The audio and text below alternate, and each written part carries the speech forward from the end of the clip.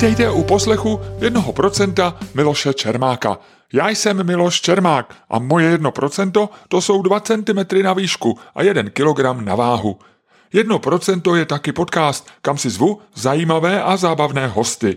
Je fajn si popovídat s lidmi, kteří vám mají co říct a s kterými je příjemné strávit čas. No a právě takové si zvu. Partnerem 1% je zpravodajský server Seznam Zprávy, kde vycházejí moje články. Vše důležité, včetně možnosti objednat si můj newsletter, najdete na adrese 1%.cz. A teď už k dnešnímu hostovi. K současnému umění je skeptický, má rád výtvarníky své generace, o těch mladších nemá moc valné mínění, ani o jejich tvorbě. Nikdo nechce říct, že král je nahatej a že to stojí za prd, říká Pavel Beneš, 63letý výtvarník a grafik. Mimochodem, své generační souputníky zná takzvaně na vlastní kůži, nebo by se dalo říct, že je má i pod kůží. Na pravé paži má totiž tetování podle 9 návrhů současných výtvarníků, mimo jiné Petra Síse, Zdeňka Lhockého či Jiřího Davida. Na levé má pak tetování podle návrhu svých rodičů, rovněž výtvarníků. Poznali jsme se počátkem 90. let v časopise Reflex, kde pracoval jako grafik. Udělal mi v roce 1991 velmi netradiční svatební oznámení, vypadající jako složenka. Pro mladou generaci to byly takové papírky, které lidem chodili do schránky a oni s nimi a s penězi pak zase museli chodit na poštu. Mluvili jsme s Pavlem Benešem o tom, proč už neběhá a proč ani neučí na vysoké škole, jakkoliv obojí byly jeho 2 velké vášně. Na obojí má jednoduchou, krátkou odpověď. Přestalo ho to bavit, ale umí to i dlouze vysvětlit a to si poslechněte v našem rozhovoru. Měl přitom titul docent, ale i na něj se dívá s nadhledem. Až se právníci a doktoři dozví, že absolventi uměleckých škol mají stejné tituly jako oni, ale některým jejich získání zabralo tak asi 20 minut, budou asi rozladění, říká. Povídali jsme si o mnoha věcech, že své umění představil i na benátském bienále, byť jen po dobu asi 30 minut a anonymně, že má v uchu 2 náušnice a to už od roku 1987.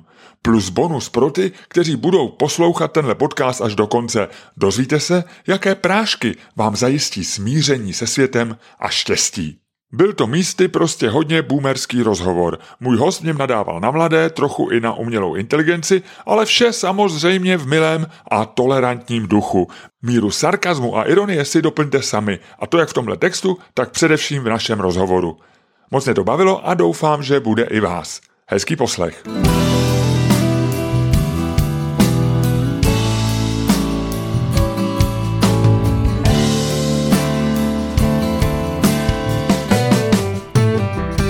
Jak se máš?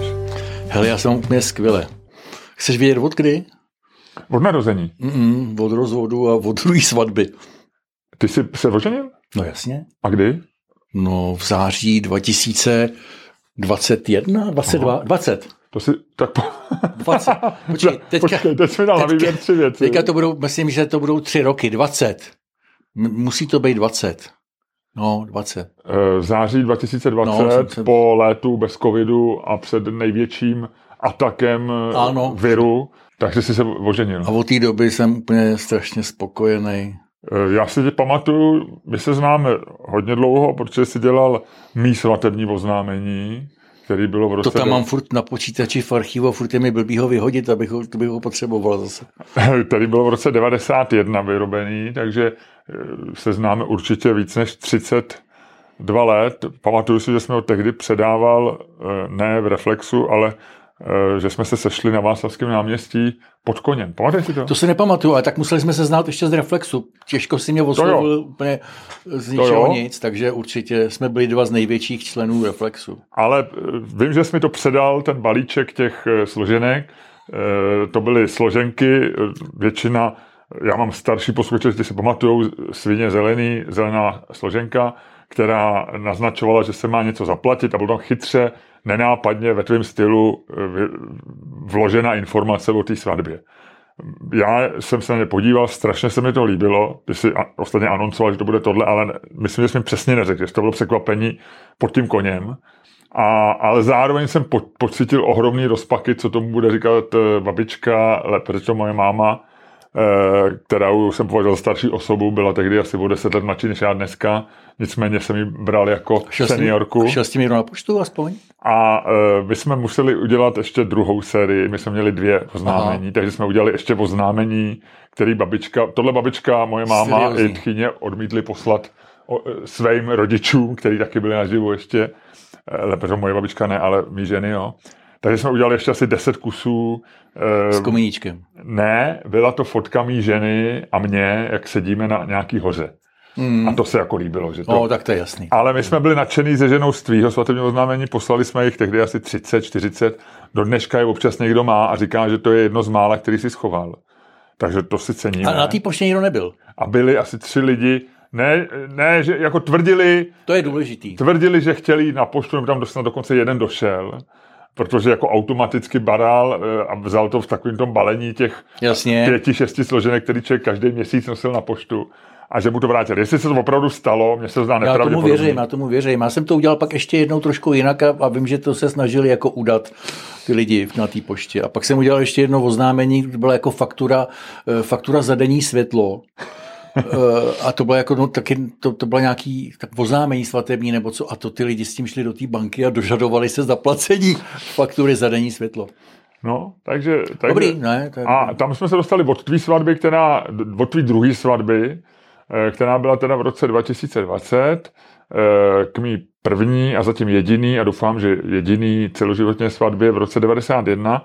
Pak jsme se občas viděli, ale pak jsme se dlouho neviděli a vzpomínám si, že jsme se znova občas začali vídat asi díky Facebooku. Bych tak tipnul, že jsme taky kvůli běhání s Milošem Škorpilem. Ano, a ještě kvůli, myslím, práci. Že já bych řekl, že to bylo i spojené s tím, že jsem Ty jsi měl takovej ten server Futurum a tam jsem kreslil a pak Reflex. Si byl nějak částečně v Reflexu a tam jsem něco s tebou dělal. Jo, jsem se vrátil do Reflexu naposled na 2 roky. A pak už jenom hospodářky a konec. Ano. Takže to je tak 15 let. A vím, že tehdy jsi mě překvapil tím, jednak byl jsi ve svém prvním manželství, který jsem považoval za šťastný, ale nic jsem o něm nevěděl. Já taky. A vím, že jsi mi ale překvapil tím, že jsi mi říkal, že já přijdu pozdě, měli jsme sraz v hospodě v Dejvicích, ty jsi byl v Dejvicích, a takže jsme měli sraz u Hračanský v nějaké hospodě a ty jsi se strašně omlal, že jdeš trošku pozdě, že jsi se zdržel u psychoanalytika. Ano. A mě vlastně strašně překvapilo, protože tehdy to bylo ještě méně obvyklý. Dneska je to docela asi už jako psychoanalytik je taková jako věc, kterou má každý slušný a bohatý člověk, jo? Kromě mě teda, ale vím, že tehdy mě překvapilo, jsem říkal, někdo tak jako, zaprvé jsem si říkal, jako umělec je vždycky trošku vyšinutej, to znamená, že co by vlastně řešil s psychoanalytikem někdo, kdo je umělec a kdo vlastně přemýšlí jinak než ostatní, ten psychoanalytik mu nemá co říct. A druhá věc jsem si říkal, jestli působil šťastně a vyrovnaně. Tak mě to překvapilo. Tak ještě chodíš k psychoanalytikovi? Ne, k psychoanalytikovi už nechodím. Teďko psychiatrovi už. Psychiatrovi jednou za rok, ale beru senzační prášky. Jo, takže dobrý. Jako 5 let beru prášky a jsem naprosto spokojený. To je možná hodně i tím. Jo. No. Takže to mě překvapilo. Takže a od té doby teda si se rozvedl a našel si novou ženu. Když jsem se rozvedl, tak jsem si říkal už nikdy nic. Vůbec nikdy nic a pak to najednou přišlo. Uhnala mě. Máš krásnou ženu, spisovatelku, sympatickou, takže máš taky harmonický a já někdy potkávám v parku ráno při běhu tebe. Ty na mě většinou nezdvořile hulákáš něco o tom, že běžím pomalu. A nebo potkávám s tvým psem hezkou, sympatickou ženu a to je tvoje manželka. Ano, mám radši rána, kdy potkám tvoji ženu. Ale moje manželka říká, že se tě bojí oslovit, aby si se nezhroutil úplně.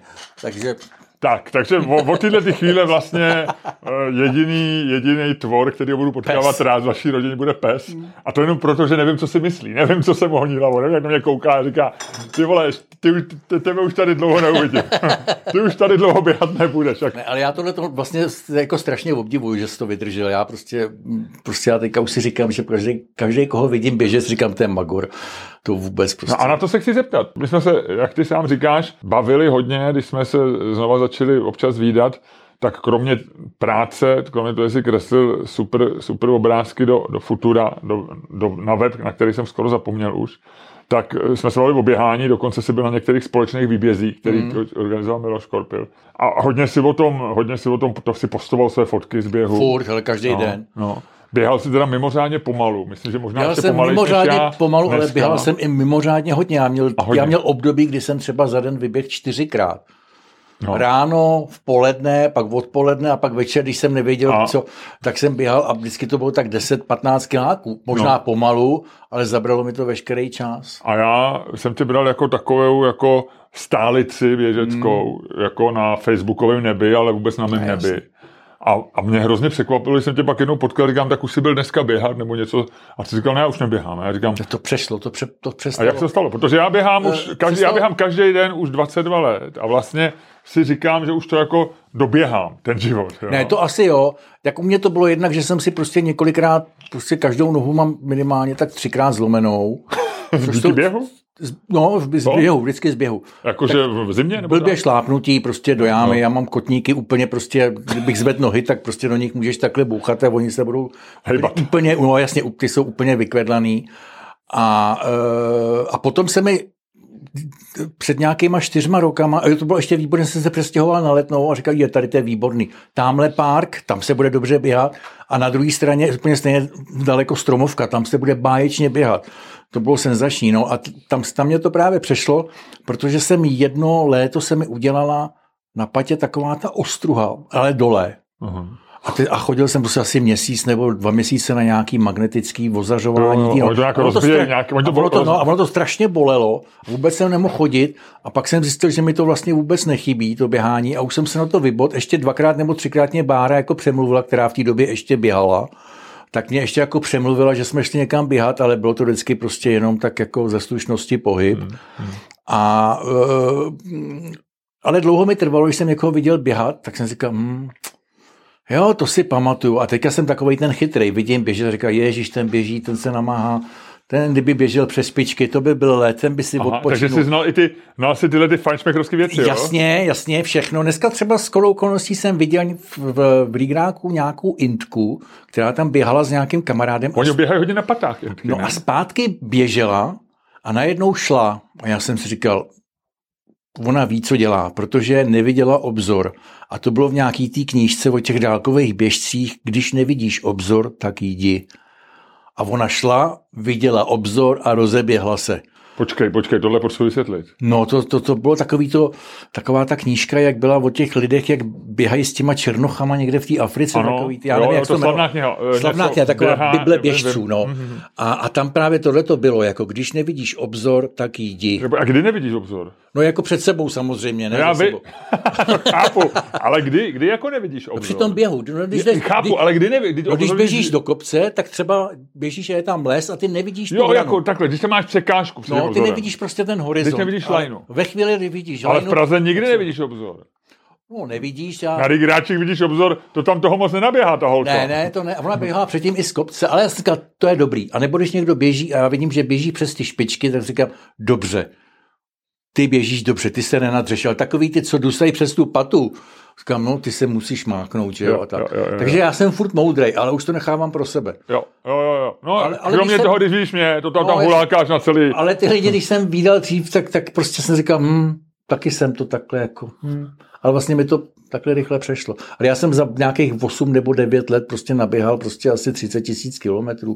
Strašnou dardu, já vůbec nevím, jak jsem to dokázal, 30, ne 20 asi. Prostě každý rok jsem uběhl nějaký 2,5 až 3 tisíce kilometrů. Já to mám taky, no, každý rok 365 krát. Mě to strašně bavilo se dívat na nebo běhat ty závody. To mě bavilo ty půlmaratony a hlavně, co jsem teda miloval, to bylo úplně úžasný, prostě běžet za někým, nejradši prostě za těma holkama a vidět ten sulík, jak se jim tam hejbe. To byla taková radost. Já jsem vždycky běhal schválně poslední. Jo. A zadek taky koukáš, nebo to se v podcastu už nehodí, říkám. Lejtka a ten zadek jako ne a pak ty vlasy.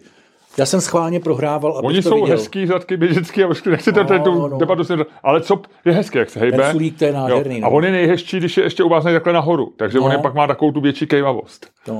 A to jsem takhle běžel nějaký půlmaraton a běžela tam taková stařenka. úplně, ty bylo víc než je teďka mě, ty bylo 80 třeba, taková malá, krásný poměnkový oči, já jsem říkal, vy se dřete, že jo, ona byla cizinka, to byla nějaká Angličanka nebo Američanka a ona jako jo, všechno v pořádku, a tak jako cupitala, ty Bláho potom v Karlíně prostě, jak byl ten cíl. To byl fofr. Ta vzala dráhu, ona to byla nějaká ultramaratonka, běžkyně z Ameriky nebo z Kanady. Jo. A prostě profičela cílem a všichni prostě zůstali za ní. Já s oblibou říkám, když jsem běžel svůj první maraton v roce 94, tak jsem se postavil, že, na start a rozběhli jsme se a já byl plnej. A do té doby já jsem uběhl maximálně 10 km. Já jsem vlastně nikdy neběžel ani 20 km, na to 40. A já jsem taky, původní plán byl, že to v půlce vzdám a psal jsem o tom do Reflexu. Já jsem byl nejslavnější maratonec 90. let, o mě se napsalo nejvíc z maratonců, protože jsem napsal 4 strany do Reflexu s fotkama a celý to bylo o mně. Jo. Takže o málo kterým, možná o Zátopkovi toho vyšlo víc, ale ten už neběhal v té době, takže já jsem byl aktivní jako nejslavnější maratonec v té době na počet centimetrů čtverečních v médiích. Takže já jsem se rozběhl jako docela jako svěže, jo. A byla chyba, že jsem měl na sobě basketbalové trenýrky, které se ukázaly, že jsou asi 10krát těžší než ty běžecký normální, že jo, takže mě to táhlo k zemi pak.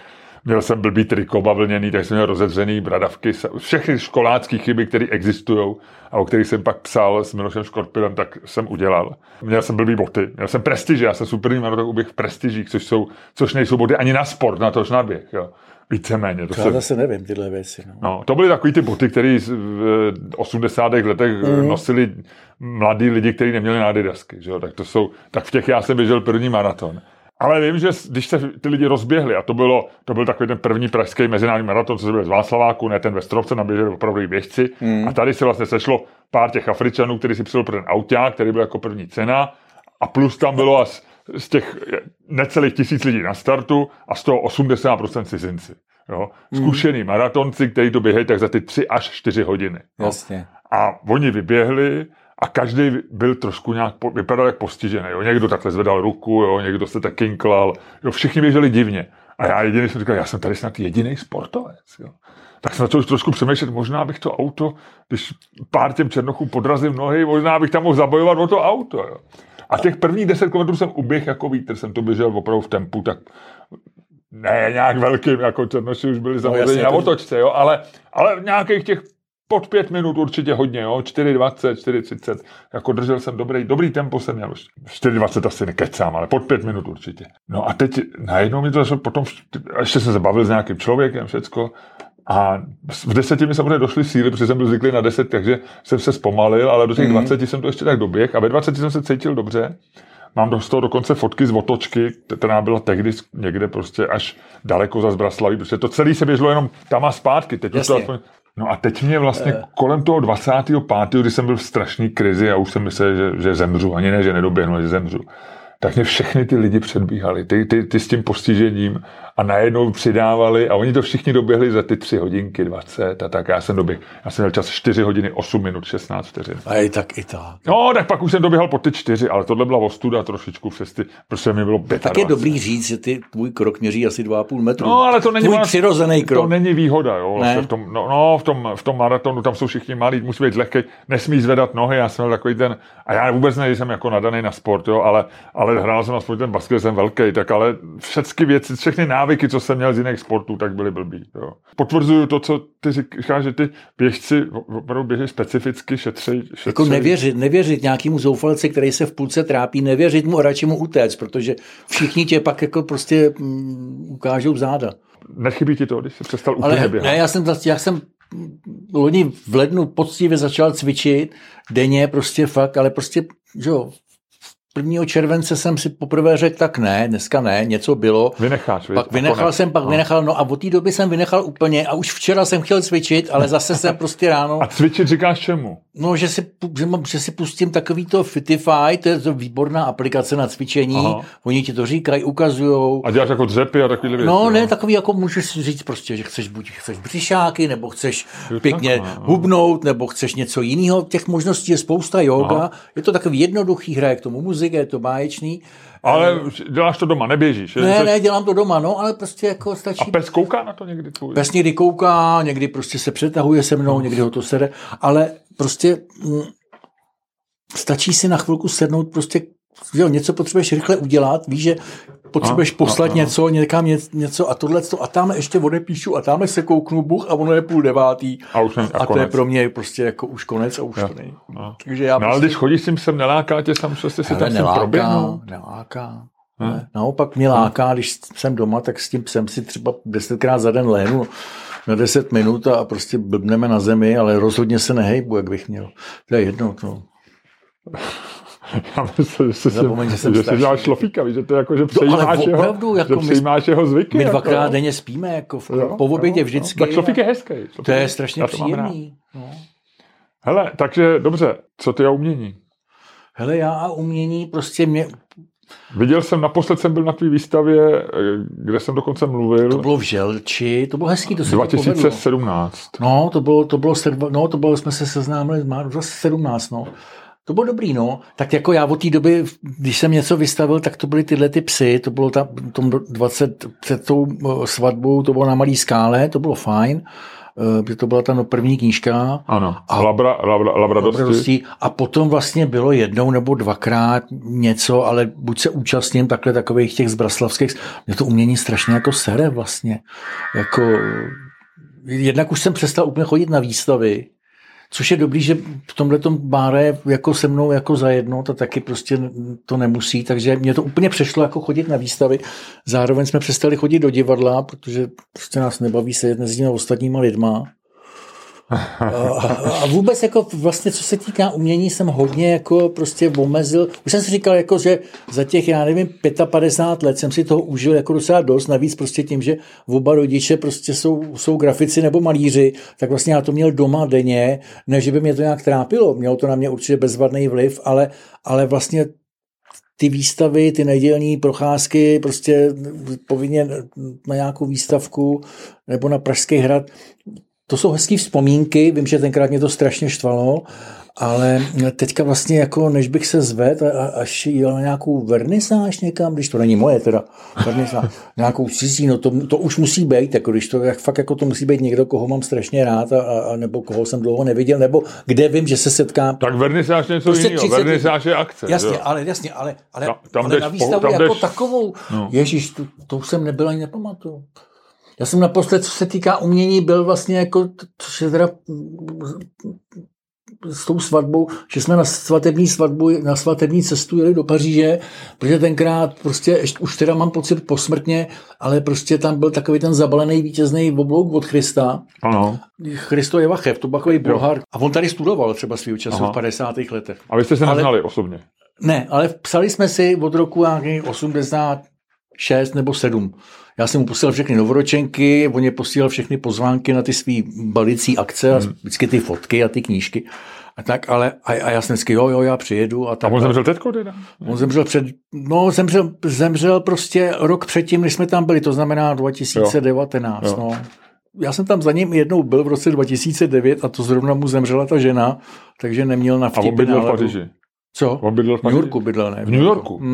A oni se narodili oba úplně ve stejný den, nějak v červnu 36, byli jeden den, prostě oba dva. A tenkrát ona byla jako krátce po smrti, tak prostě nám vzkázal, že prostě nemá náladu ani na Čechy, hele člověče. A to tady studoval. Člověk za ním letí prostě takovou Kdyby si jel z Bronxu, ale...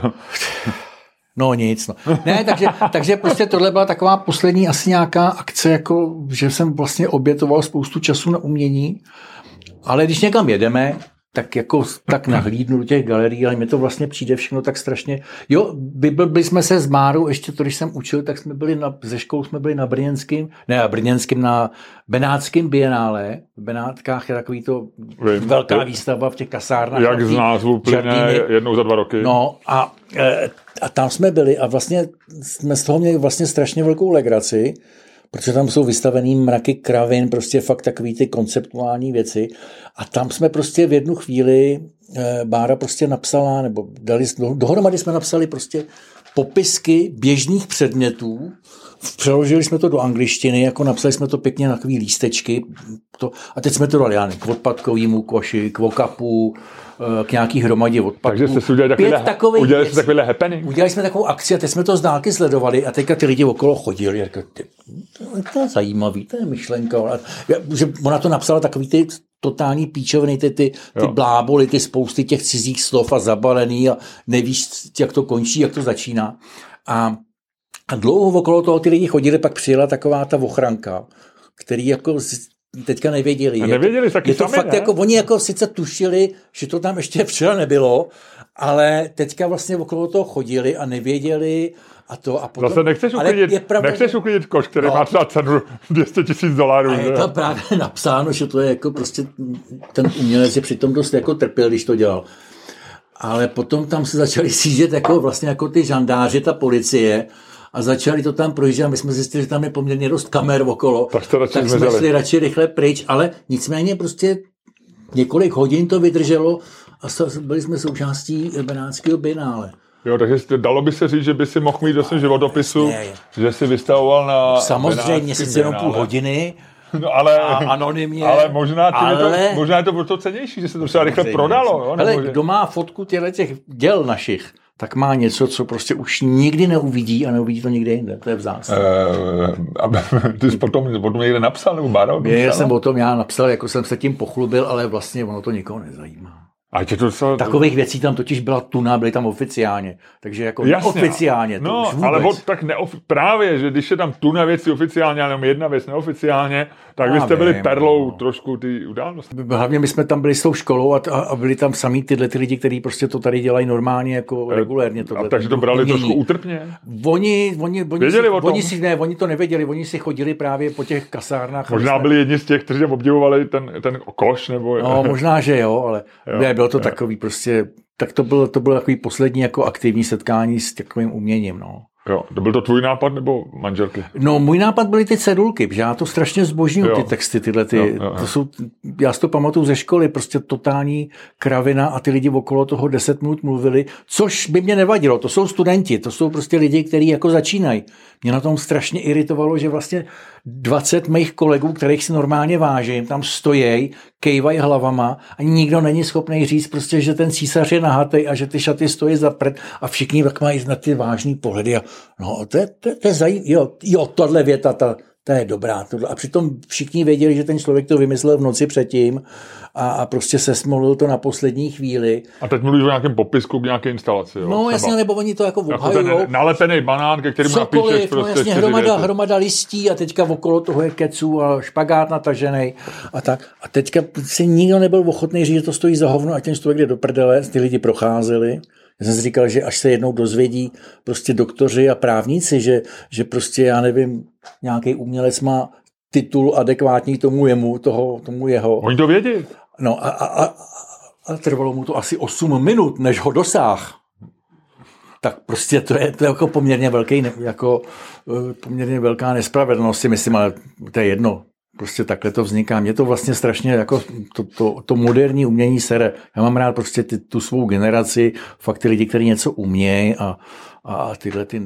Ale to zase tak úplně, jako říká jsem moderní umění, ale prolíná se to celý 20. století. Mluvím takovým ty koncepty a tyhle věci. No to není jako úplně nová věc, ne? Není, ale oni furt mají pocit, že objevují Ameriku, no. Oni jsou prostě strašně v tomhletu. Takže mě to vlastně umění jako takový vlastně jako svým způsobem leze strašně krkem. Mám rád prostě, já nevím, věci od Stefana, od Zdeňka Lockýho, od Jardirony. Prostě svou generaci, na to bych mohl čumět furt, ale jako, že bych prostě šel na výstavu nějakého mlaďocha, to mě teda ani ne.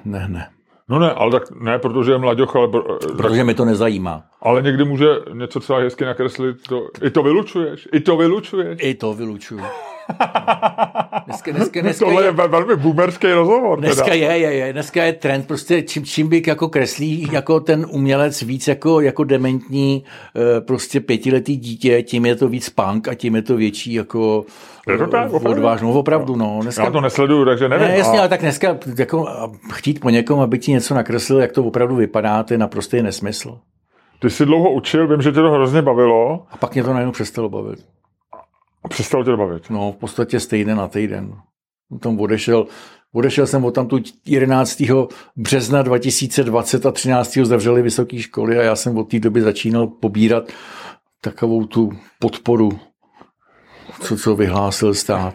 Bylo dobrý, no. Jako podporu covidovou. No. Já nevím, jak se to jmenovalo. Takový prostě, jak se... A ty jsi by trpěl čím covidem? Ničím vůbec. Já vím, ale jako ta podpora šla na úkor jako čeho? No jako živnostník, no. Jo takhle, že jsi vlastně, jako, že se živíš. Nemohl jsem prostě... Že jsi nemohl doma kreslit. Že jsem musel mít roušku a neviděl jsem si prostě... Jasně. No tak to je těžké. A já když kreslím, tak jako, buď se volizuju, nebo prostě se koupu... Jako, jo, a to je blbý. To v té roušce to nejde. To je blbý. Takže ty jsi přestal učit, to přestal bavit. Ale já si pamatuju, že jsem tam dokonce... Já jsem tam měl jako konflikty jako na té škole, no. A kvůli čemu? No, já jsem tam měl kvůli jako, že jsem vlastně atakoval tu školu kvůli prachům, protože vlastně jsme byli takový jako hodně jako okrádaný, jako ten náš segment toho užitého umění a zároveň prostě jsem tam měl prostě nějaký konflikty prostě s nějakýma studentama. Vlastně mě to vlastně v určitou chvíli jako fakt přestalo bavit. Ale byl jsi docent, ne? No to jo, to jsem byl. Že jsi byl docent? Už jsem přes cent teďka, no. Ale byl jsi docent? Byl, no. Jako, že jsi měl... No, jsi pořád docent. No jako titulem, jo, jinak jsem přes cent už dávno. Já vím, to je z nejblbějších vtipů. No já vím, no. Ale ty jsi taková popelnice. Ne, jo, v tobě se najdou krásné věci. A najednou ze mě vypadne taková hovadina a člověk by řekl, drž už hubu, prosím tě, už to neopakuj, tuhle krávu. Já jsem jako dělal, že to neslyšel. No, a on to ten nebyl furt opakuje, dokud na to nezareaguje. Pořád, abych to, jo, chápeš to, docent, už jsem přes cent, jasně. Dobře, rozumím. Já se na to ptám tolik proto, že já jsem docent nikdy nebyl, já jsem neudělal ani PhD, ale dlouho jsem učil a bavilo mě to taky hrozně moc. A v podstatě mě to taky přestalo bavit. Jako, neměl jsem žádný konflikty, nebo nevím o nich, možná se mnou byl někdo konflikt, ale já jsem si to neuvědomoval, ale opravdu mě to přestalo bavit. Částečně bylo proto, že mě jako přestalo bavit žurnalistika jako obor, protože jsem zjistil, že vlastně je odsouzená k nějakému pomalému zániku. A že jsem necítil ten zájem těch studentů, na který jsem byl zvyklý, že začátku je to jako bavilo a viděl jsem, že chtějí být novinářem a tak teď, když jsem se jich zeptal, tak mi řekli, no já nevím, čím budu, no v novinách rozhodně dělat nebudu.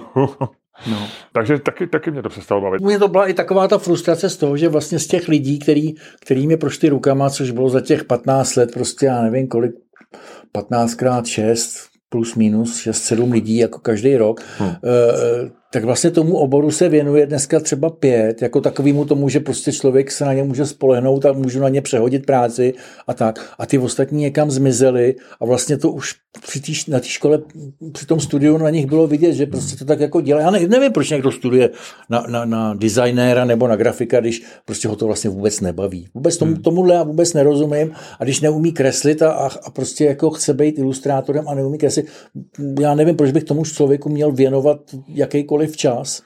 Jo.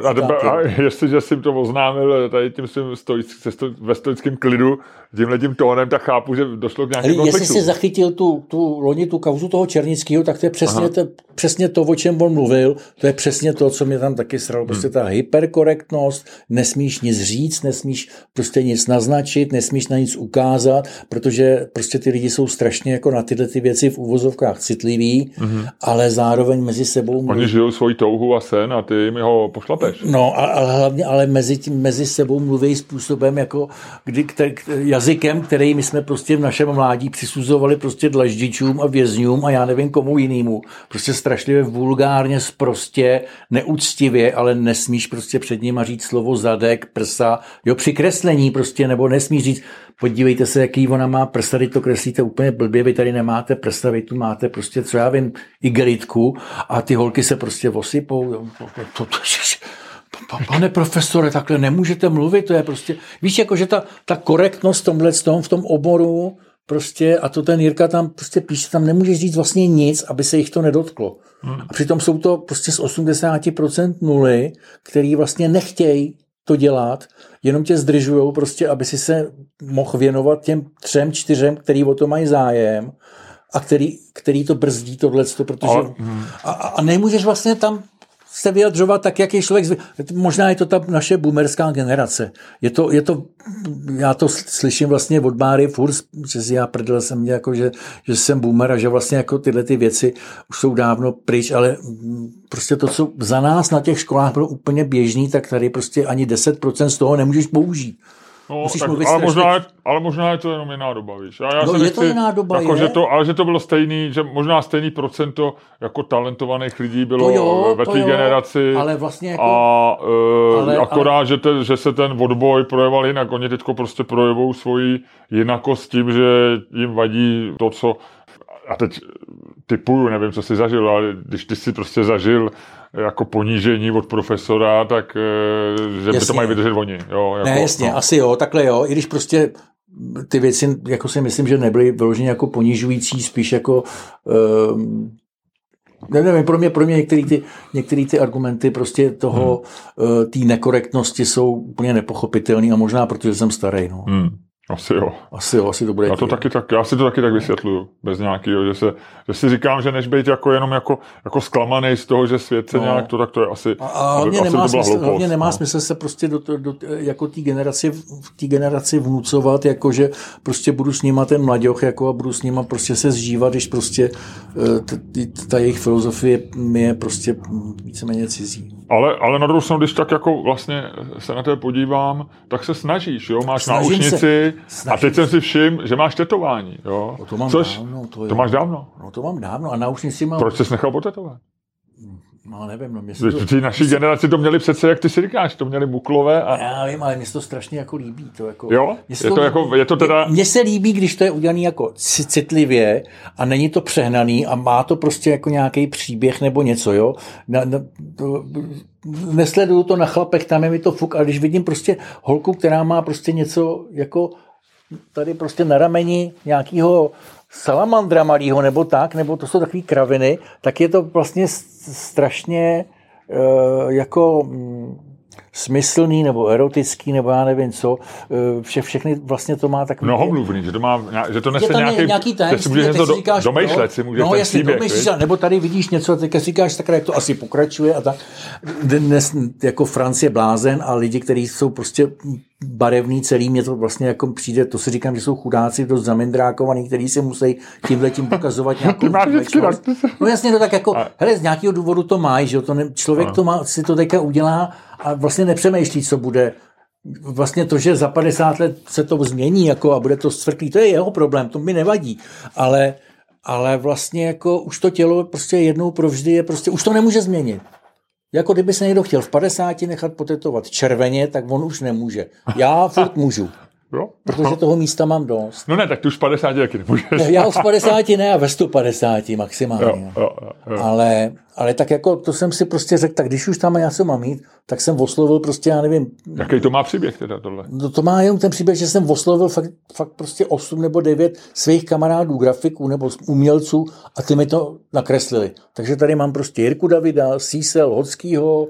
To já jsem nevěděl, takže ty seš nosič svý generace. Jako byl Jean Gabin, jak měl na zádech prostě ten obraz slavnej vytetovaný, ten film tetovaný, že jo, a chtěli to koupit. Jo. A to, takže vlastně, mám tady prostě několik takže originálů. Takže ty máš Síse toho z New Yorku? No. Takže, a co máš teda na sobě přesně? Jiří David, Lohodský Zdeněk, Sís, pak tam je Stefan Milkov. Aha.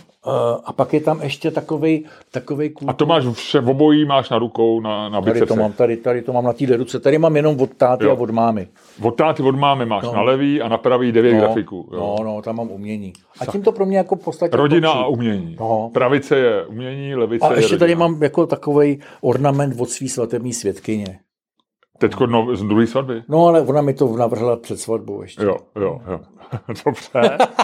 Tak to je fantastický, takže už je nějaká... A náušnici, hele, a to je dobrý příběh, tu mám od roku 87.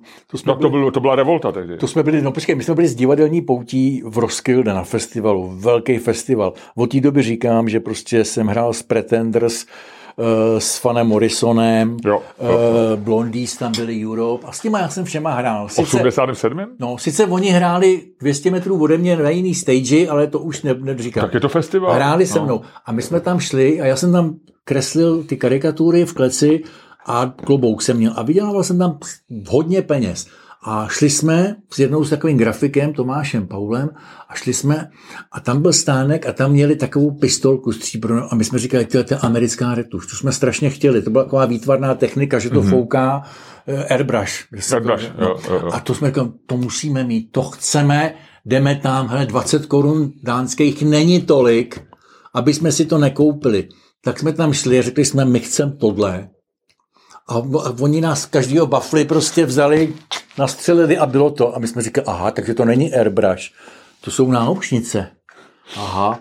A šli jsme zpátky do našeho ležení, tam do té poutě. A to jsou ty dvě náušnice? No to byla jedna z nich, ta spodní. No. A šli jsme do toho ležení zpátky, kde prostě ty... A vy říkali, ty vole, kde jste to vzali, to chcem taky, všichni. A prostě... A to bolelo, ne? Vůbec. A téměř všichni chlapi z toho souboru, bylo nás tam tenkrát asi 45, takže dejme tomu 19 kluků se sebralo, já jsem vzal ty prachy, co jsme tam vydělali a šli jsme a všichni jsme si nechali nastřílet náušnice. Já jsem si nechal udělat ještě jednu, ale byli tam kluci, kteří si to nechali nastřílet. To je taky teda z toho samého festivalu. Prostě, a od té doby mám ty 2 dírky prostě a ty blbost, no. A přijeli jsme domů, že jo. A jsou to tyhle 2 kusy? No.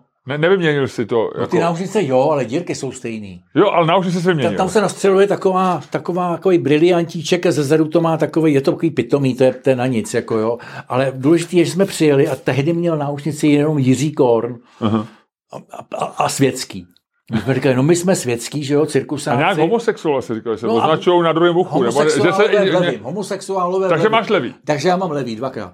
Čímž to ruším. A 2krát minus, a teď nechci říct, že homosexuálové jsou minus. Jako to by bylo... Negace. Ano. A my jsme přijeli a teďka jako ty maminky víceméně všechny jako... No ne, to katastrofa. To je hrozný, ty si budou myslet, že seš prostě teplej a všichni a tohleto. A bylo to, no a od té doby to máme všichni vlastně jako... To je senzace. Takže pouťáci prostě... Takže máš takhle dlouho, takže ty jsi měl už v těch 90. letech na No jasně. Jo. Knížák a Korn, ale to byla prostě... Tak ale knížák měl oboje, no. To byly nositele trendu. Korn měl všechno první. Náušnice, sukni, vím, že pamatuju, v sukni. Koloběžku, měl první takovou tu malou koloběžku. Kdo? Korn. Jo. Takovou tu malou koloběžku. To měl dřív než Sedláček? Sedláček mnohem dřív. To Sedláček v té době tahal kačera po kuchyni. Korn měl koloběžku v nějakém roce 95, když byly takový ty první malý koloběžky. Hele, no tak a tvoje umění. Hele, si připomenu, scházíme se mimo jiné, protože že máš vernisáž tenhle týden. To jo, to bude dobrý. Jak dlouho to tam bude? Do konce listopadu. Ve Stodůlkách. To znamená, kdo získá vízum a dostane se do zahraničí. Hele, kulturní dům Mlejn, prostě, ale ono tam je hezký. To je takový, já to znám. Je to tam hezký místo, hezky se tam parkuje, to je důležitý, je tam hezká kavárna, v té to bude. Nečekám prostě, že tam budou... A výstava labradosti. Jsou to ale ty obrazy, nejsou to knížky. Knížka tam bude taky, ale to je normálně na e-shopu, tam to... Jasně, o knížku nejde. A jsou to teda, v té knížce jsou tvoje věci, které ty jsi mi vydal první labradosti před 3 rokama. Je to takový hraní ze slovy a zároveň tvoje kresby. Ale plus jsou tam, a to já jsem dneska viděl prvně a hrozně se mi to líbí a jeden z těch obrazů si koupím a ještě nevím který. A to jsou obrazy psů ve tvém stylu inspirovaný slavnými umělcema. Jsou to obrazy slavných malířů, slavný obrazy slavných malířů, jak by je malovali psy pro psy. Ano. Oni psíma očima psí svět. Přesně, psí svět psíma očima. Vypadá to, že šišláme psí svět psíma očima. Ale mluvíme, ve skutečnosti říkáme věci, které dávají smysl. To říkáme schválně. Ano. Já se k tomu za chvíličku ještě vrátím, ale jenom mi řekni, a to je tvý umělecké vyjádření. To bylo, teďka to bylo období. Jo. To bylo období. A co tě na tom lákalo? Ta hra?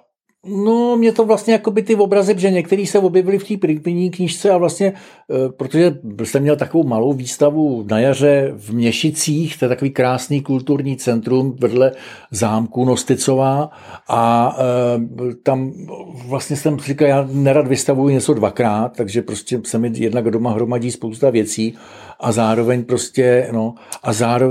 prostě vždycky pro každou tu akci vymýšlím něco nového a tam kvůli tomu jsem to namaloval, no. tak mě to prostě bavilo.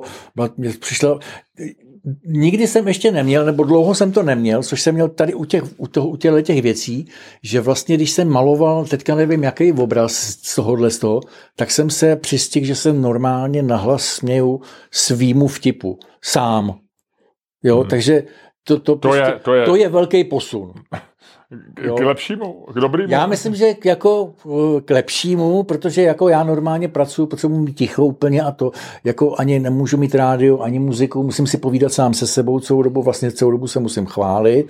A vlastně takže jako když se povzbuzuje, říkáš, Pavle, tohle se ti povedlo. No, ale většinou, když říkám, tohle se ti povedlo, v tu ránu to zkazím, to je úplně normální. Jo. Ale tady jsem prostě si to maloval, teď jsem si to zrozesmál, říkal jsem úplně, co si pamatuju, ty vole, to je ale výborný for, to se mi tak povedlo. A mluvíme o těch obrazech na téma... mluvíme o nějakým z těch obrazů, mám pocit, že já vím, ale obecně je tohle na téma slavného malíře, slavného obrazu. A já jsem to dělal a vlastně mi to strašně bavilo a vlastně mi to začalo bavit natolik, že vlastně teďka, až to skončí teďka, z toho října, tak vlastně se chci vrátit k tomu, že budu zase malovat, protože já jsem dřív maloval, jako já jsem v 80. letech hodně maloval.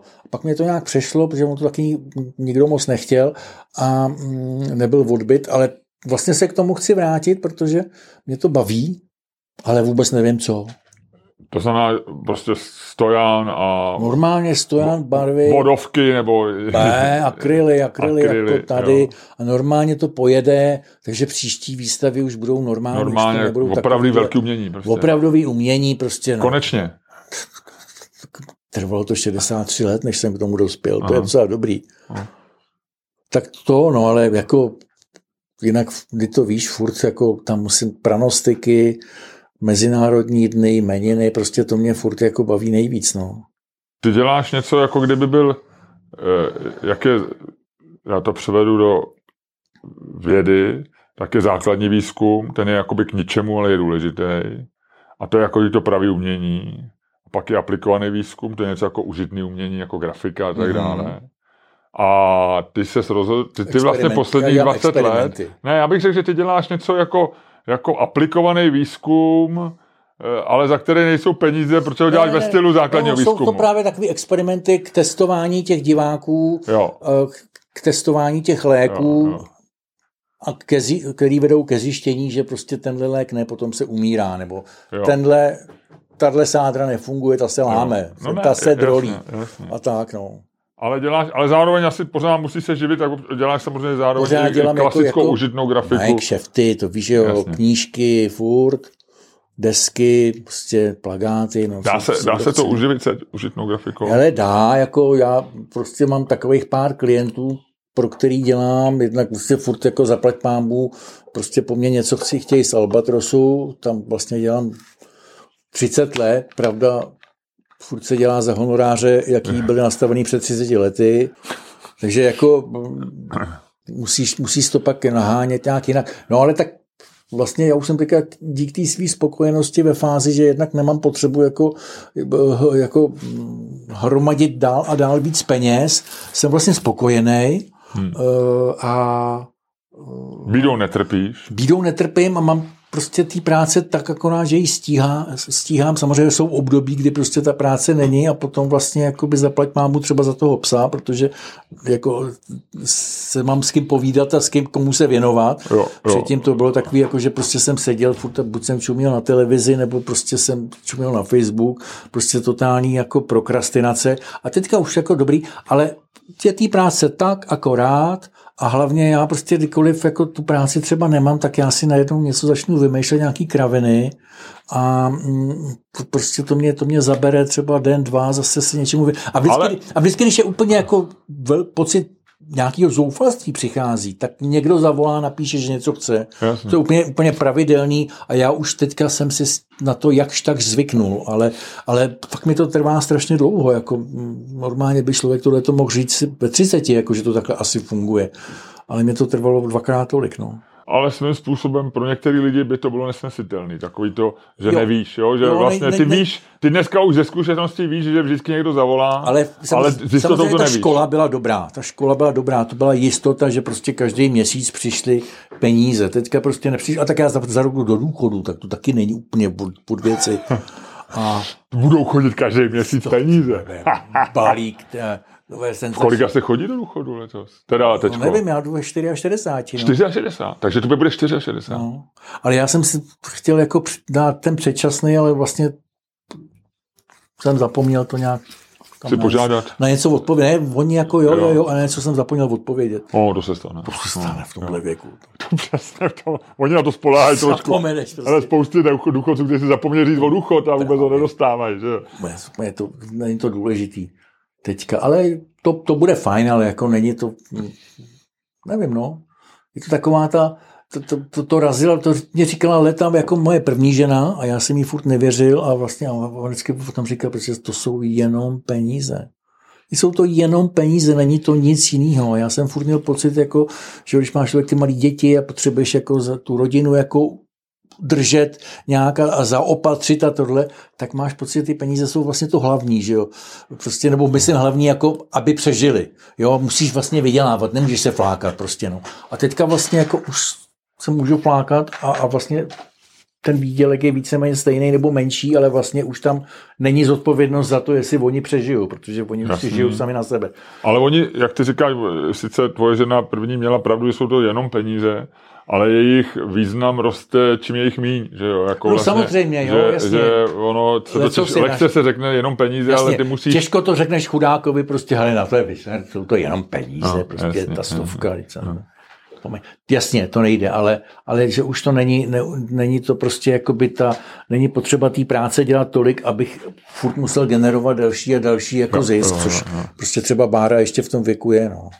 Že chce generovat že furt prostě jako, knížky, aby vydělala. Jako, ale to si zvolila špatný obor, si myslím. Já myslím, že psaní knížek samozřejmě může to být velice lukrativní, ale je to těžký a je to velice obtížný, když člověk stačí jen taková malej výlet do knihkupectví Luxor a člověku dojde, jaká je to...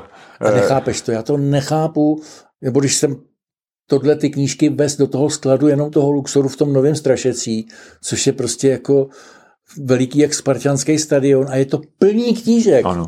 A teď si říkáš, kdo si to kdy koupí, kdo tohle kdy přečte a to se musí dát do nějaký stoupy potom, zlikvidovat a znova recyklovat, ale... Ani mě jinak neděsí ani ta ztráta jako hmotná, jo? Jako, že se to bude dostoupit, jasně, chápu, ale v té knize vlastně je hrozný energie, hrozných nadějí, hrozných autorů, ale i grafika, i toho, vlastně každý do toho dává nějakou i toho redaktora, každý nějakou energii a to si říkám, to musí být, kde ta energie, to je prostě 10 temelínů, který by mohli... No jasně, to by prostě jako, kdyby to se dalo převést na fakt jako na energii, tak tím svítí ta Praha prostě z každý knížky půl roku.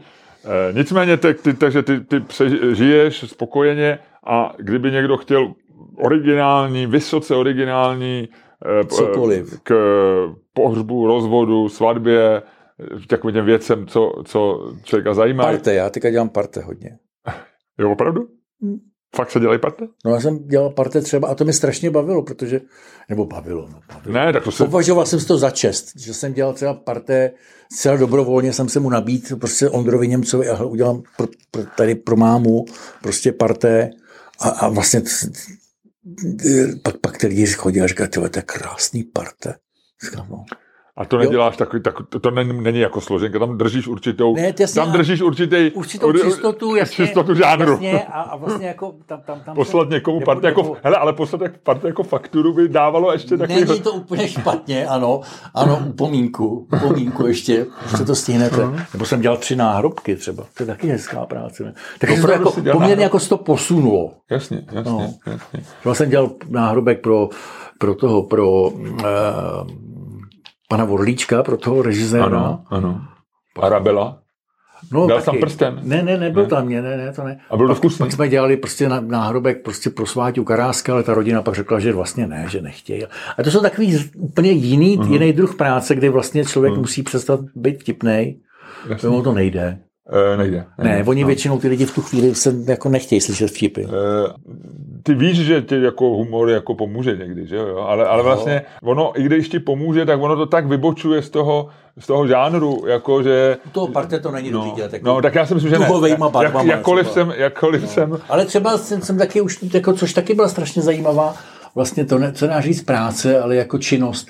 Vlastně, že jsem mluvil na 3 pohřbech. Jako. Já mluvil zatím na tvý vernisáži, to byl takový můj jako... No, a já jsem mluvil na 3 pohřbech a vlastně mě to strašně vlastně bavilo jednak, a tam už ten humor trošku jako najednou může být. Takže jako... Ale je to citlivý. No jasně, je to dávkovaný trošku jinak. No. A jak říká můj kamarád a kolega Luděk Staněk, to platí pro humor a zvlášť humor v těch situacích, ty tu hranici, ty seš blízko, ty seš na hranici a ty přesně zjistíš, kde je, až když ji překročíš. No samozřejmě, vždycky. No tak je, to je prostě, máš furt pocit, že jedeš pomalu, ale najednou prostě... Najednou jedeš rychle. Takže abych to dokončil, takže kdyby někdo chtěl cokoliv originálního, včetně řeči na pohřbu, takže na tvém webu ty máš Pavel Beneš. To víš, jo, funderácký řeči, miluju to. Uh-huh.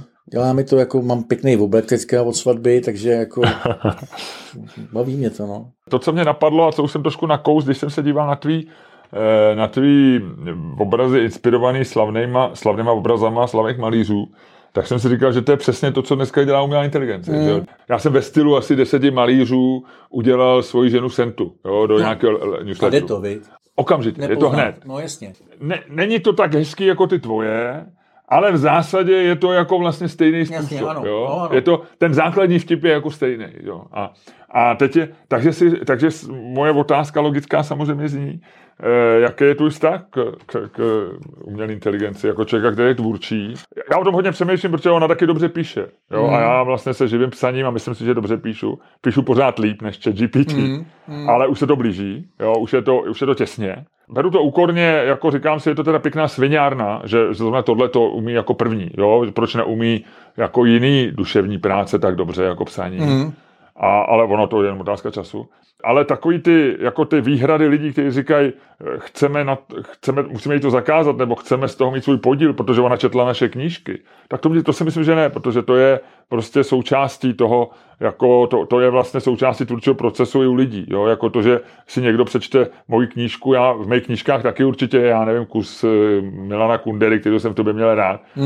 Pamatuju si, že jsem 3 roky psal zatvrzele jako špatný slovosled jako Daculík, protože jsem to považoval za dobrou literaturu.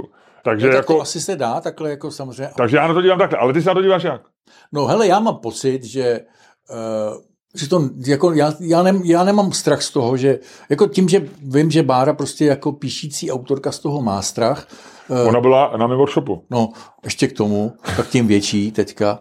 Ale jako pro ty psavce to asi je nějaký riziko, já nevím, jestli pro ty výtvarníky. A já nemluvím ani o riziku, spíš jak se na to díváš. Že no, hele, mě to vlastně jako mě to udivuje, jako že to nevím jednak, jak to někdo vymyslí, svým způsobem mě to fascinuje, ale přijde mi to, že to prostě, já nevím, že to nebude mít prostě tak fatální vliv na obory, ve kterých se teďka ta umělá inteligence používá, nebo na kterých oborech se to demonstruje, to nebezpečí. Vždycky prostě ten lidský faktor bude hrát jako svoji roli a ty věci svým způsobem budou furt takový gumový. No jako když prostě, já nevím, jako když prostě banální knížku prostě ti upraví prostě grafik, anebo ti upraví prostě nějaký sazeč, který umí spoustu věcí jako praktických, ale nemá prostě cit a nemá zažitý prostě nějaký fígl nebo nějaký prostě věci, které tu knížku ve skutečnosti fakt udělají hezkou. A věřím tomu, že ta umělá inteligence vlastně pracuje stejně, ale nemá prostě ten cit. Já se nebojím toho, že to bude jako takhle fatální problém. Určitě to nebude fatální problém pro lidi, kteří jsou jako nějakým způsobem osobitý a autentický a vlastně jako originální. Věřím tomu, že to může být výborný pomocník, prostě, že tak se budou psát třeba noviny, nebo já nevím, prostě takový ty věci fakt jako na čas, rychle, ale a nevím, do jaký míry vlastně ta věc funguje ještě furt jako dobře, to budeš vědět ty líp, jako třeba v češtině nebo já nevím, ve slovanských jazycích. Jo, funguje to dobře, výborně. Tam určitě není problém. Píše líp než většina lidí, a teď myslím technicky, jako co se týče jako gramatiky a jako slovosledu, tak jako je s tím textem míň práce, a což říkám jako člověk, který strávil v novinách spoustu, než s 80% lidí, co pracují v novinách. Jo? Jakože teď mluvím čistě technicky o tom, že je tam občas blbá vazba nebo špatně jo, jako gramatika nebo slovosled, jo. To je s tím, píše to líp než 80% lidí. A zároveň si myslím, že jako i žánry, který nejen novinový, ale jako, já nevím, komentář, úvaha, další, jakkoliv bude říkat osobitý, tak si myslím, že i ty zvládne dneska líp než většina lidí, kteří se jim živějí. Teď nemyslím většinu lidí populace, kteří se jim živějí. Takže to, že jako nebude, ty když řekneš, ať je osobitá, ty umělé inteligence, tak ona bude osobitá. Jo? Ona umí být osobitá, umí být jiná než všechny ostatní, protože jako, tam zadáš jako osobitost. Ano. Jo, je to, já jsem za poslední rok zažil řádově prostě desítky momentů, kdy jsem seděl u počítače a já s tím strávím hodně času, 2 hodiny denně třeba, jo, v průměru. Jako, zajímá mě to, teď se tím trochu živím, protože jsem dělal hodně těch workshopů a zároveň, ale hlavně mě to zajímá, hlavně mě to jako fascinuje, protože já jsem zažil desítky momentů, kdy jsem seděl u počítače, koukám na to, říkám si, tak tohle přece není možný. Tohle to není už jako, to už není dobře napsaná věta, jo? To už není jako jenom parafráze slavného obrazu nějakým způsobem, který bude pořád stejný. Ale to je něco, jako tady se ukazuje, že to nějak přemýšlí, že to něco, že to schopný nějaký, a teď bychom museli definovat se přemýšlení, ale když si to vyřeší problém, který má 99 lidí ze 100 problém, jako, který ti to a logicky správně, krok po kroku, pak to udělá něco, co opravdu, kdyby to bylo od člověka, tak mu zatleská, že to je opravdu jako chytrý nápad, je kreativní. Tak to je, pro mě to přijde děsivý. A já vůbec nepřemýšlím, jako, že by to bylo děsivý z hlediska těch profesí. Jo. Mně je to vlastně jedno. Mě už taky, já nejdu do důchodu za rok, ale třeba za 10 let, ale zároveň mě to jako, nemám už ten jako nějaký strach o tu profesi. Jo. Já vlastně, jak jsem ti říkal, já si myslím, že žurnalistika je 10 let jako ve špatném stavu. Jo. Takže já nemám strach ani o lidi, co píšou, ani vůbec ne. Spíš si říkám, že jako až mě to jako děsí, nebo mám pocit, že žiju ve sci-fi. Jo. No tak ono u těch obrazů je to trošku jiný. Jasně, ale u toho textu chápu, že prostě nebezpečí prostě zadat nějaký vstupní informace a zadáš patrně, předpokládám, nakolik to chceš, aby to mělo znaků a jaký to byl příběh a blabla, a nebo to třeba už je brzko bude možný, já nevím. A vlastně jako si to tak jako jenom vyfabuluješ ten příběh, to, co máš v hlavě, než začneš psát, já nevím, román nebo seriál, a vlastně ono to za tebe udělá a ty to jenom vlastně potom nějak vyčistíš a máš poměrně dost času, ale zároveň sice ti to usnadní práci, ale zas na druhou stranu patrně takových bude strašných lidí, takže vlastně to množství těch příběhů, který se budou ne ani tak blížit, že tam asi v tom zadání bude nějaký rozdíl, ale v něčem se bude muset pak projevit to, po čem ten čtenář vlastně půjde. A bude chtít možná kratší útvar a mnohem složitější, než prostě takhle gumový text. A k tomu se chci dostat. Já se ani tak daleko nedostal jako ty, jo? Jakože ono to asi celý seriál nedokáže napsat tak, když tak špatně v tuhle chvíli. Já spíš mluvím o těch momentech, kdy ty jakoby zjišťuješ, že ten jazykový model, který jako jenom vlastně zmapoval jazyk a tě najednou dokáže prostě opravdu vyřešit logický problém. Tak já mluvím o těch momentech, kdy ty si říkáš, že je v tom jako něco víc než jako nástroj na kopírování nebo to. To, že to zatím neumí, to mi je celkem jedno a jestli to, já se stejně nedívám na seriály, já si myslím, že to napíše lepší seriály, než jsou dneska na Nově třeba, jo, ale neviděl jsem žádný seriál na Nově 20 let, tak by to bylo nespravedlivý to říkat. A je mi to úplně jedno, co to udělá s tím světem. Ale to, co si myslím, je, že ono to tady neskončí. To přesně, ty si to hodil hřebíček na hlavičku, jak se říká jedním klišé. Nestratím já zájem o obrazy, jako děláš ty. Ne proto, že by byly špatný, že by mi chyběly nápady, ale že já vlastně budu vědět, že tohle to umí jako umělá inteligence. Že já vlastně si nejsem jistý, když tohle uvidím na výstavě a nebudu tě znát a nebudu vědět tu story zatím, tak nebo jestli jsi to nevygeneroval, jak ty říkáš, za těch 20 minut předtím, co udělal ten student, který chce do centuru. Tohle je nebezpečí samozřejmě toho. A že to změní jako, budeme my vůbec jako číst knihy, nebo budeme číst články. My dneska čteme spousty věcí, samozřejmě čteme věci užitně, to znamená, chceme vědět, co se stalo včera v Rusku, na Ukrajině, v Americe, chceme vědět, já nevím, co se stalo v politice, chceme se rozčilit do nějakého komentáře, ale spousty, jako většinu věcí takový to čtení a to, proč chce být tvoje žena spisovatelkou a proč lidi, co píšou, chtějí být spisovatele, je, že ty chceš dát kus sebe lidem, jako chceš nabídnout, máš pocit, že jsi něčím zajímavý, většinou je to mylný pocit, ale máš ten pocit a máš pocit, že to, co je v tobě, máš předložit ostatním. A když se ty lidi čtou, tak tě v tom utvrzujou a to je umělecká tvorba vlastně. Ale teď jako, co spousta lidí řekne, a je to z něj? Je to... Tak víš co, tam bych já viděl asi rozdíl v tom, co je vlastně jako umělecká tvorba, že dostáváš něco ze sebe a pak je ta druhá fáze asi každého kreativního člověka, nebo já nevím, píšícího, kreslícího, malujícího, možná fotografujícího, kdy prostě ten člověk do toho fakt jako dává sebe. Jo. Pro mě jako třeba malíř je, jako dobrý malíř je člověk, který prostě, já nevím, udělá výstavu a na tu výstavu vybere ve svém ateliéru z 40 obrazů 20 těch fakt dobrých. Jo? A protože prostě vím, že těch všech 40 namaloval, protože potřeboval z něco ze sebe dostat, vyventilovat. Nepotřeboval to udělat, aby to měl rychle a aby za to něco dostal. Ty lidi to tak jako nedělají. Ty to dělají vlastně, dostávají to ze sebe. Jo? A to psaní je možná v tomhletom dost stejný. No. A pak je druhá část lidí, malířů a mám pocit, že k tomu třeba jako jsou dneska i na těch školách vychovávaní, že prostě mají termín v nějaký galerii a tu galerii naplňujou prostě, aby ji naplnili nějakým prostě, ať už konceptem obrazů nebo nějakým prostě jako celkem, který něco vytváří, ale vlastně to dělají pro ten prostor a jim se to hodí, protože oni najednou teda zadají to téma a něco jim vyprdne mraky obrazů na tohle téma a oni vytvoří vlastně celý ten, vyplnějí ten prostor tím svým dílem. Ale není to z nich. A to si myslím, že ten text bude stejný, jakože kdo bude chtít napsat knížku, ji napíše. Ale já si myslím, ale víš co? Ale článek do Vogue dáš tomu. Já myslím, že si to nevidím ti do hlavy a nechci říkat, co si myslíš. Já nemám rád, když někdo říká, ty asi chceš říct, že to neber to jako můj názor. Já si myslím, že to je většinou kombinace obojího, že jako termíny jsou vlastně jako Van Gogh taky určitě kreslil na termíny a potřeba něco naplnit, jo, já nevím, jo, jako... Jasně, tyhle ty lidi malovali samozřejmě, jako aby se uživili.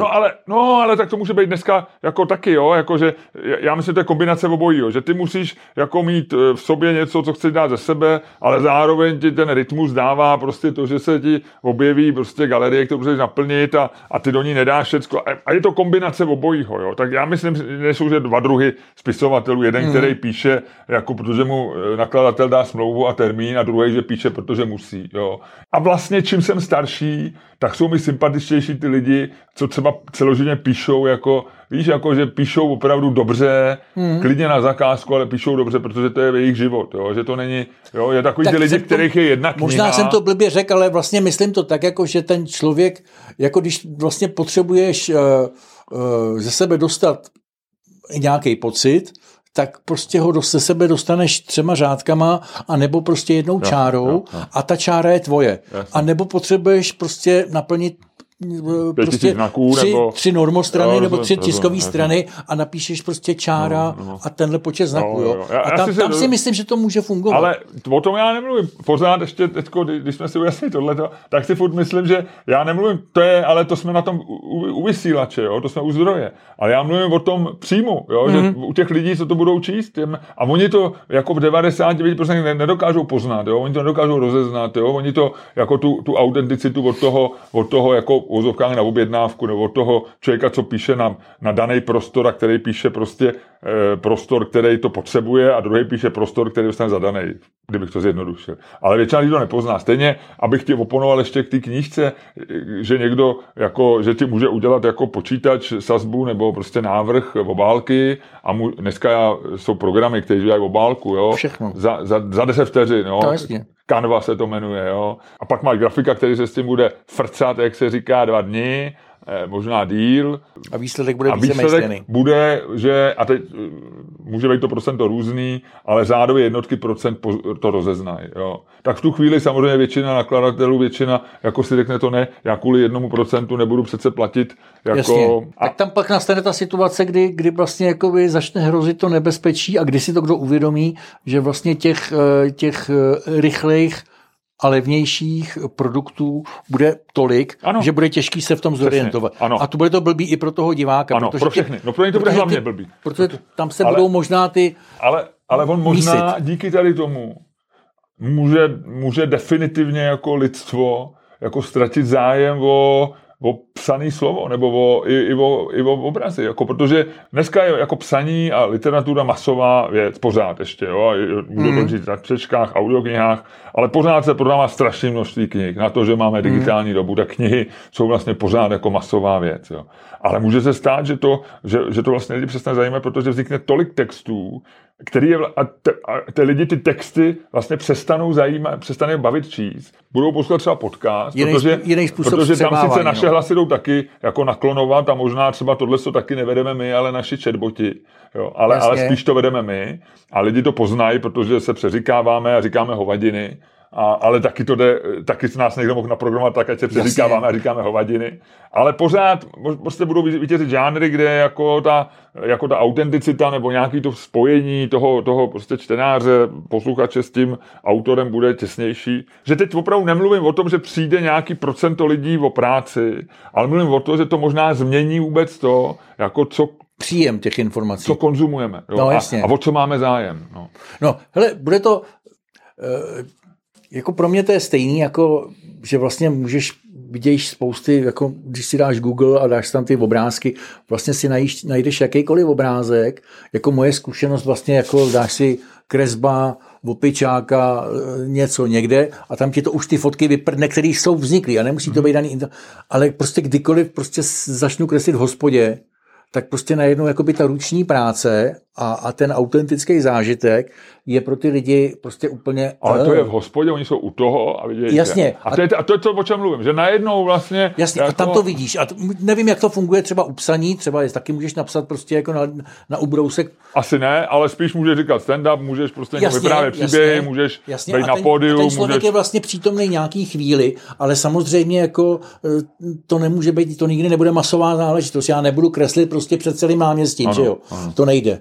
No, tak v tomhletom samozřejmě ty věci prostě začnou mizet, ale o to víc prostě... Ale možná se to stane... Možná tvý kreslení v hospodě se stane mnohem lukrativnější. No tak je protože, to vždycky, no. Ale může to ještě víc, ale zároveň lidí jako ty bude víc, ale nebudou... Nebude, protože prostě... Bude, protože jako proč ne? Jako to... No ne, tak bude jich možná v poměru víc, no ne, tak... ale vlastně... To se vracím k tomu, co jsem říkal na začátku u té školy.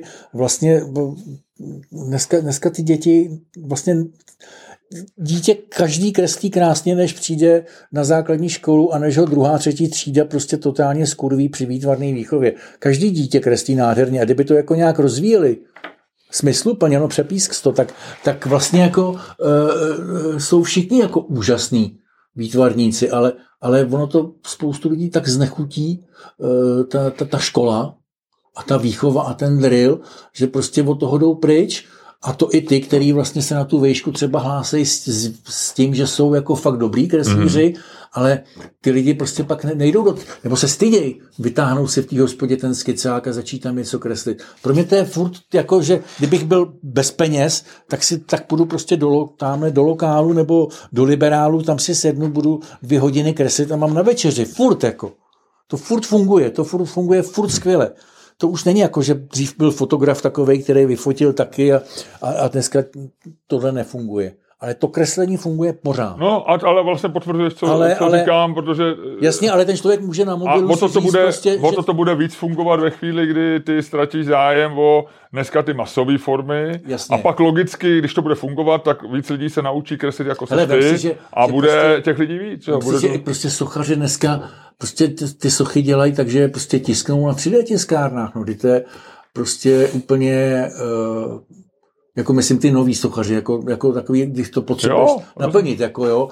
Jasně, ale i třeba takové, já nevím, třeba Stefan Milkov už nedělá prostě modely, prostě jako se dělali ze sádry nebo tak, ale prostě dělá je z polystyrénu, udělá si tu formu prostě z polystyrénu ohromnou, je to lehounký, sám to zvedne, je to pomník prostě jezdecký nějaký plácnu, ale on s tím může manipulovat a vlastně udělá přesnou, krásný tvar a to samý může udělat někdo na té 3D tiskárně. Prostě pomník a on si ho naťuká na počítači a on ho udělá. Bude studený jak psí čumák, pokud to nějak sám potom neskurví tím, že někde klepne tím na tom finále jako víc nebo někde neubere a neobjeví tam nějaký jeho otisk autentický. tak to bude vlastně jedna ze série mnohá.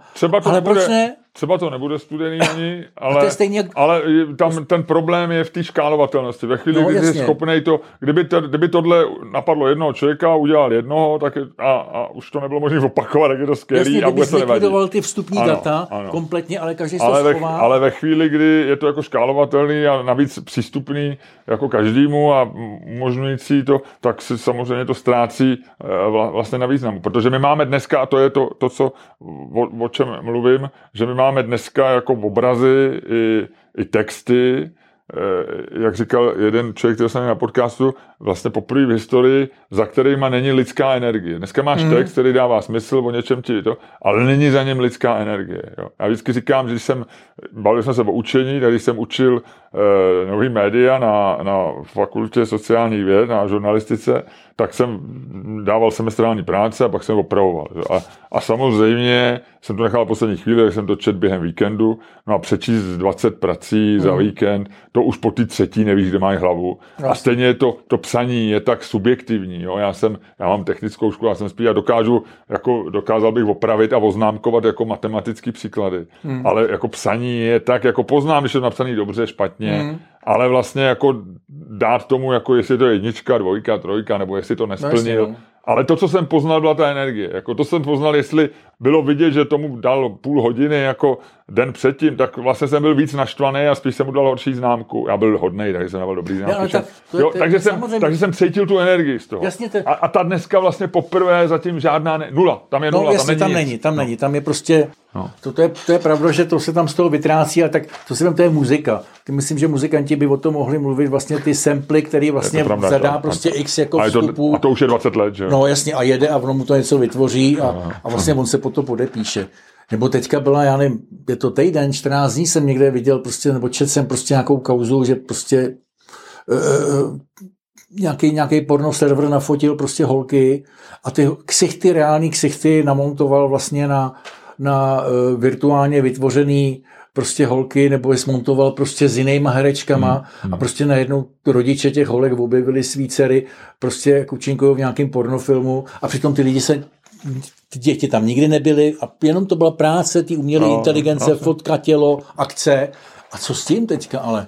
To jako, a takhle vlastně jasně ano, v tomto případě to hrozí, ale myslím si, že to prostě je taky tyhle výstupy budou pro určitou část publika. Jde o to, jestli to publikum bude tvořit 80%, nebo 40%, nebo 100%, ale furt bude prostě 1-2%, který možná... No, když 100%, tak ne, to už tam... Já jsem 102%, já jsem zvyklý dělat prostě na 102%. Ano, tak teď se ukázalo, teď jsme trošku oba jako zahudrovali na ten svět a že nevím, jak to bude dál. Ty si předtím se prokázal jako boomer, který nerozumí mladé generaci, který navíc vyvolává konflikty s nima a někdy je schopný i nadávat v parku lidem, kteří jsou mladí, protože tak na závěr mi řekni, kam směřuje teda svět a co je v něm dobrýho, špatného a jak to dopadne. Hele, dokud budou na světě psy, tak já se nebojím prostě. A to říkáš autenticky, nebo máš ty psy tak rád? Ne, nebo já si myslím, že dokud budeš mít důvod někomu věnovat svoje úsilí a svoji energii a svoje city a já nevím, prostě všechny svoje nějaký dobrý vlastnosti, tak to bude dobrý, no. Bude to v pořádku. Jasně, nemůžu říct, jestli válka na Ukrajině skončí za 2 roky nebo za 5. Já bych spíš sázel na těch 5, pokud vůbec. Já si myslím, že to tam bude stejný, jako je to prostě ve všech těch zemích tohohle regionu, že se tam prostě budou mlet do nekonečna, bohužel. No kam spěje svět, no tak. Hele, vem si, že prostě naše generace zažila vlastně totéž, co zažilo prostě třeba 5 předchozích generací před náma. Jo, když si vemeš prostě, my jsme zažili za těch posledních 30 let to, co prožívalo prostě 5 generací od roku 1910 do roku 1990 třeba, jo.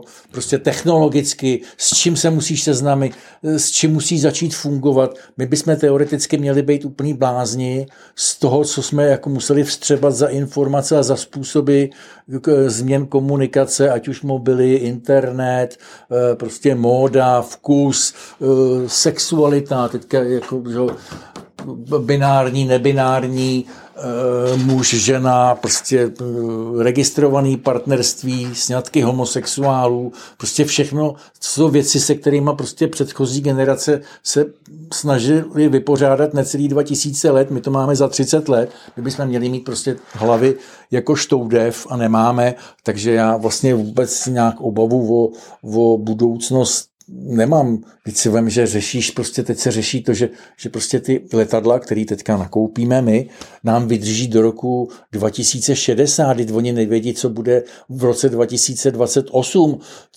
Kdo ví, jak budou vypadat letadla v roce 2030 a tady se kupují letadla s výhledem do roku 2060. No co to bude úplně jiný, to nebudou už letadla vůbec, to budou takový jako malinký věci. Víš, jak jsem dělal ten telefon do té dlaně, do toho jedné ilustrace, do toho na ten Futurum.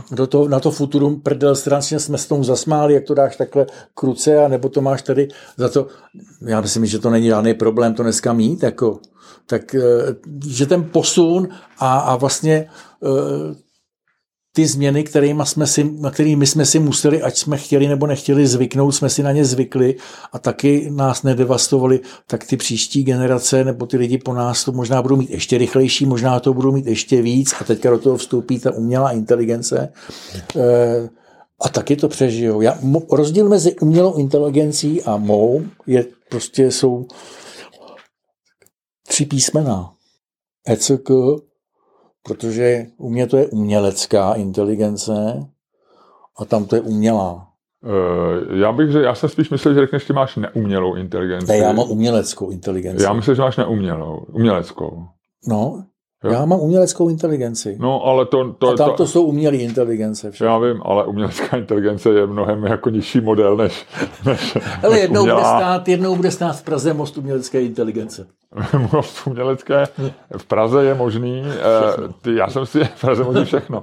Ty jsi byl na konci Babišovy éry, ty předešlý, nebo ještě budoucí pravděpodobně, ale ty předešlý jsi byl velmi politický na Facebooku. A teď to trošku přešlo, že jo? No, tak ono to nemá. Já vím, taky jsem si všiml, že jsi tehdy platonicky miloval starostku tvý čtvrti, která je dneska ministryně obrany. To už taky přešlo? Ne, mně se ona jako vlastně líbí furt. Pořád, jo? Svým způsobem. Jo. Není to jako už tak jako... Já ráno běhám kolem jejího domu není to takový a občas vidím její osobní ochranku. Jo. Jednou jsem ji viděl jí zezadu. Ale vlastně jako ona je mi sympatická, ale tak nemůžu říct, že by se mi líbila prostě jako ve všech smyslech toho slova, ale je mi sympatická rozhodně víc než prostě nějaký jiný stýda, jako Pekarová, prostě jako tam já se na to nemůžu koukat, jako na mě kouká ona. Jakože má velký oči, strašně velký oči, ona furt koulí očima. Tak je sympatická, já vůbec proti těm lidem nemám nic, ale vždycky vidím jako karikaturista, vidím to, co bych okamžitě udělal, že jo, velký oči, jasně. Když vidím Rakušana, tak prostě vidím ty šipný oči, bazedovky a prostě to je úžasný. Takže na Fialově, co, brejle nebo? On má takový brejličky a takový poťouchlej úsměv. Jo. Intelektuálně poťouchlej. No. Tam u něj se mi strašně líbí, že prostě ať je řeč úplně o čemkoliv, tak je to jeho priorita. To se mi strašně líbí. Prostě člověk, který má milion priorit, mě by zajímalo vlastně, jakoby, co je ten zbytek. Sekundarita nějaká. Sekundarity, no. Prostě nemám vůbec obavu o budoucnost. A Česko, vidíš, nás se to netýká, my žijeme na Vinohradech, jo, no, jasně, Česko, ale kdybychom se podívali na Česko jako na tu sousední zemi, která nás obklopuje, tak tam seš optimista. Hele, já jsem optimista, i kdyby prostě takhle, ty Slováci dopadli tak, jak dopadli, a my jsme tohleto měli před těma 2 lety taky, tak oni to taky prožijou, no, tak jsou trošku, mají to později, tak to taky budou mít, ale snad se jako za těch 8 let, nebo jak dlouhý oni mají ty volební období, taky seberou a taky to zase dají nějakému jinému svýmu Fialovi, já nevím. Že prostě nemám strach o osud, jako já myslím, že furt budeme Evropa, furt budeme západní Evropa, nepůjdeme do Ruska. Já z toho nějak jako strach nemám a nebojím se emigrace. Jako k nám migrace, ani svojí emigrace. Ne, tam se nebojím, jako já nevím. No, tak my jsme na Vinohradech, jak říkám, my jsme v pohodě, my už jsme emigrovali, ale... No, jasně, ale nemám z toho takovej strach. No, jako ty dílčí problémy mě strašně iritujou, to je pravda. Já vůbec nevím, v čem jako je problém, kdyby se prostě nějaký člověk obětoval a ve jménu prostě světového míru prostě šel a toho Putina zabil. Jasně, byl by strašně mučený, byl by prostě, možná by jako celá jeho rodina prostě byla strašně zdevastovaná, ale mám pocit, že jako cena pro světový mír to furt je dobrý. Ale ten člověk se nenajde, že jo? A přitom by to bylo řešení. Otázka je, aby se trefil do toho skutečného a ne do nějakého z těch 20 dvojníků, že jo? Teď už se dostáváme, teď už nás podcast směřuje někam, kam... Ale to jsou prostě věci, které mě jakoby štvou, jasně. Ale mám pocit, že nás se to nějak tak moc netýká, no. Dobře. My jsme spolu dělali podcast, ale to bylo v době covidu, takže nevím, jestli jsem ti dal poslední otázku, jestli za 10 let svět bude lepší nebo horší. Svět bude lepší, bude furt lepší a lepší.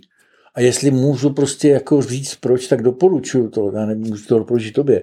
Velaxín, hele. Jo, to je ten prášek, co bereš. No, to je báječný. Děkuji. Pavel Beneš CZ a výstava v kulturním domě Mlýn. Co je CZ? Žádný CZ neexistuje. Máš web? No, Labradosti.cz. Ty máš, ne Pavel, já jsem se tě předtím ptal. Ne, Beneš.cz neexistuje, už 10 let, to jsem prodal. To jsi prodal. To dědicům prezidenta Beneše? Ne, nějaký instalatér to koupil. Aha, strašně jsem moje máma hrozně schání instalatéra. Takže Beneš.cz. Strašně jsem prodělal, nebylo to jako když ty si prodal extra. Aha. To ne, určitě, to bylo dobrá prodej. No, já tohle ne, prostě já to pak ke konci už... Ale hodili se ty prachy asi v té chvíli, ne? No, ale víš co, původní bylo, jako že jsem tam dal, prostě já jsem to dal na takový ten portál prodej webů. Aha. Jsem tam dal, před tam bylo 250 000, říkal, bude těch Benešů není tolik. A postupně jsem šel dolů, jsem si to jako lehce slevoval a ten instalatér pak mě nabídl za to asi 4 000 a jsem říkal, a jo. Ty si prostě, to je jako když se vaří žába. Takže ty si provadil svoji doménu. Přesně, ale to protože 250 000 to začalo dobře, no, 200 000 furt dobrý, 100 000, ale od 100 000 zase k 50 000 už není taková dlouhá cesta, z 50 000, 10 000 to je furt stejný řád, 10 000, 5 000 jenom polovina, 4 000 jo. To byla taková ta dražba dolů, hele. Kdo dá míň? Dá někdo míň? Tady 3 000 vyhrává. Hele, já mám v podstatě už vybraný obráz, mám 3 kandidáty. Samozřejmě láká mě tady tvoje varianta tady toho, jak se to říká česky, výkřiku, screamu. No jasně. Samozřejmě i Modrián je klasika, ale tam není toho moc psího, i když tam vidím tam. Je tam. Já tam vidím. Ten je nejmíň, že jo? No, je tam nejmíň, Van Gogh nevím, ale tady ten Modigliani se určitě, Modigliani, ano. Modigliani je moc hezký, to se mi zdá jako nejhezčí, takže uvidím. No, tak, ale budu smlouvat. Zeptej se taky taky abys nepřitáhl něco, co prostě možná to v žádném případě. To bude chtít tuhle berušku, kdo to je? To je Miro. Ten měl tady výstavu v 90. roce. No, to měl nahoře na tom památníku písemnictví. Ano, my jsme byli ze ženou právě. No. Miro je pěkný. To byla galerie Miro dokonce. Hele, dobrý. Děkuju, díky, že jsi přišel a... Já to se stalo. Měj se.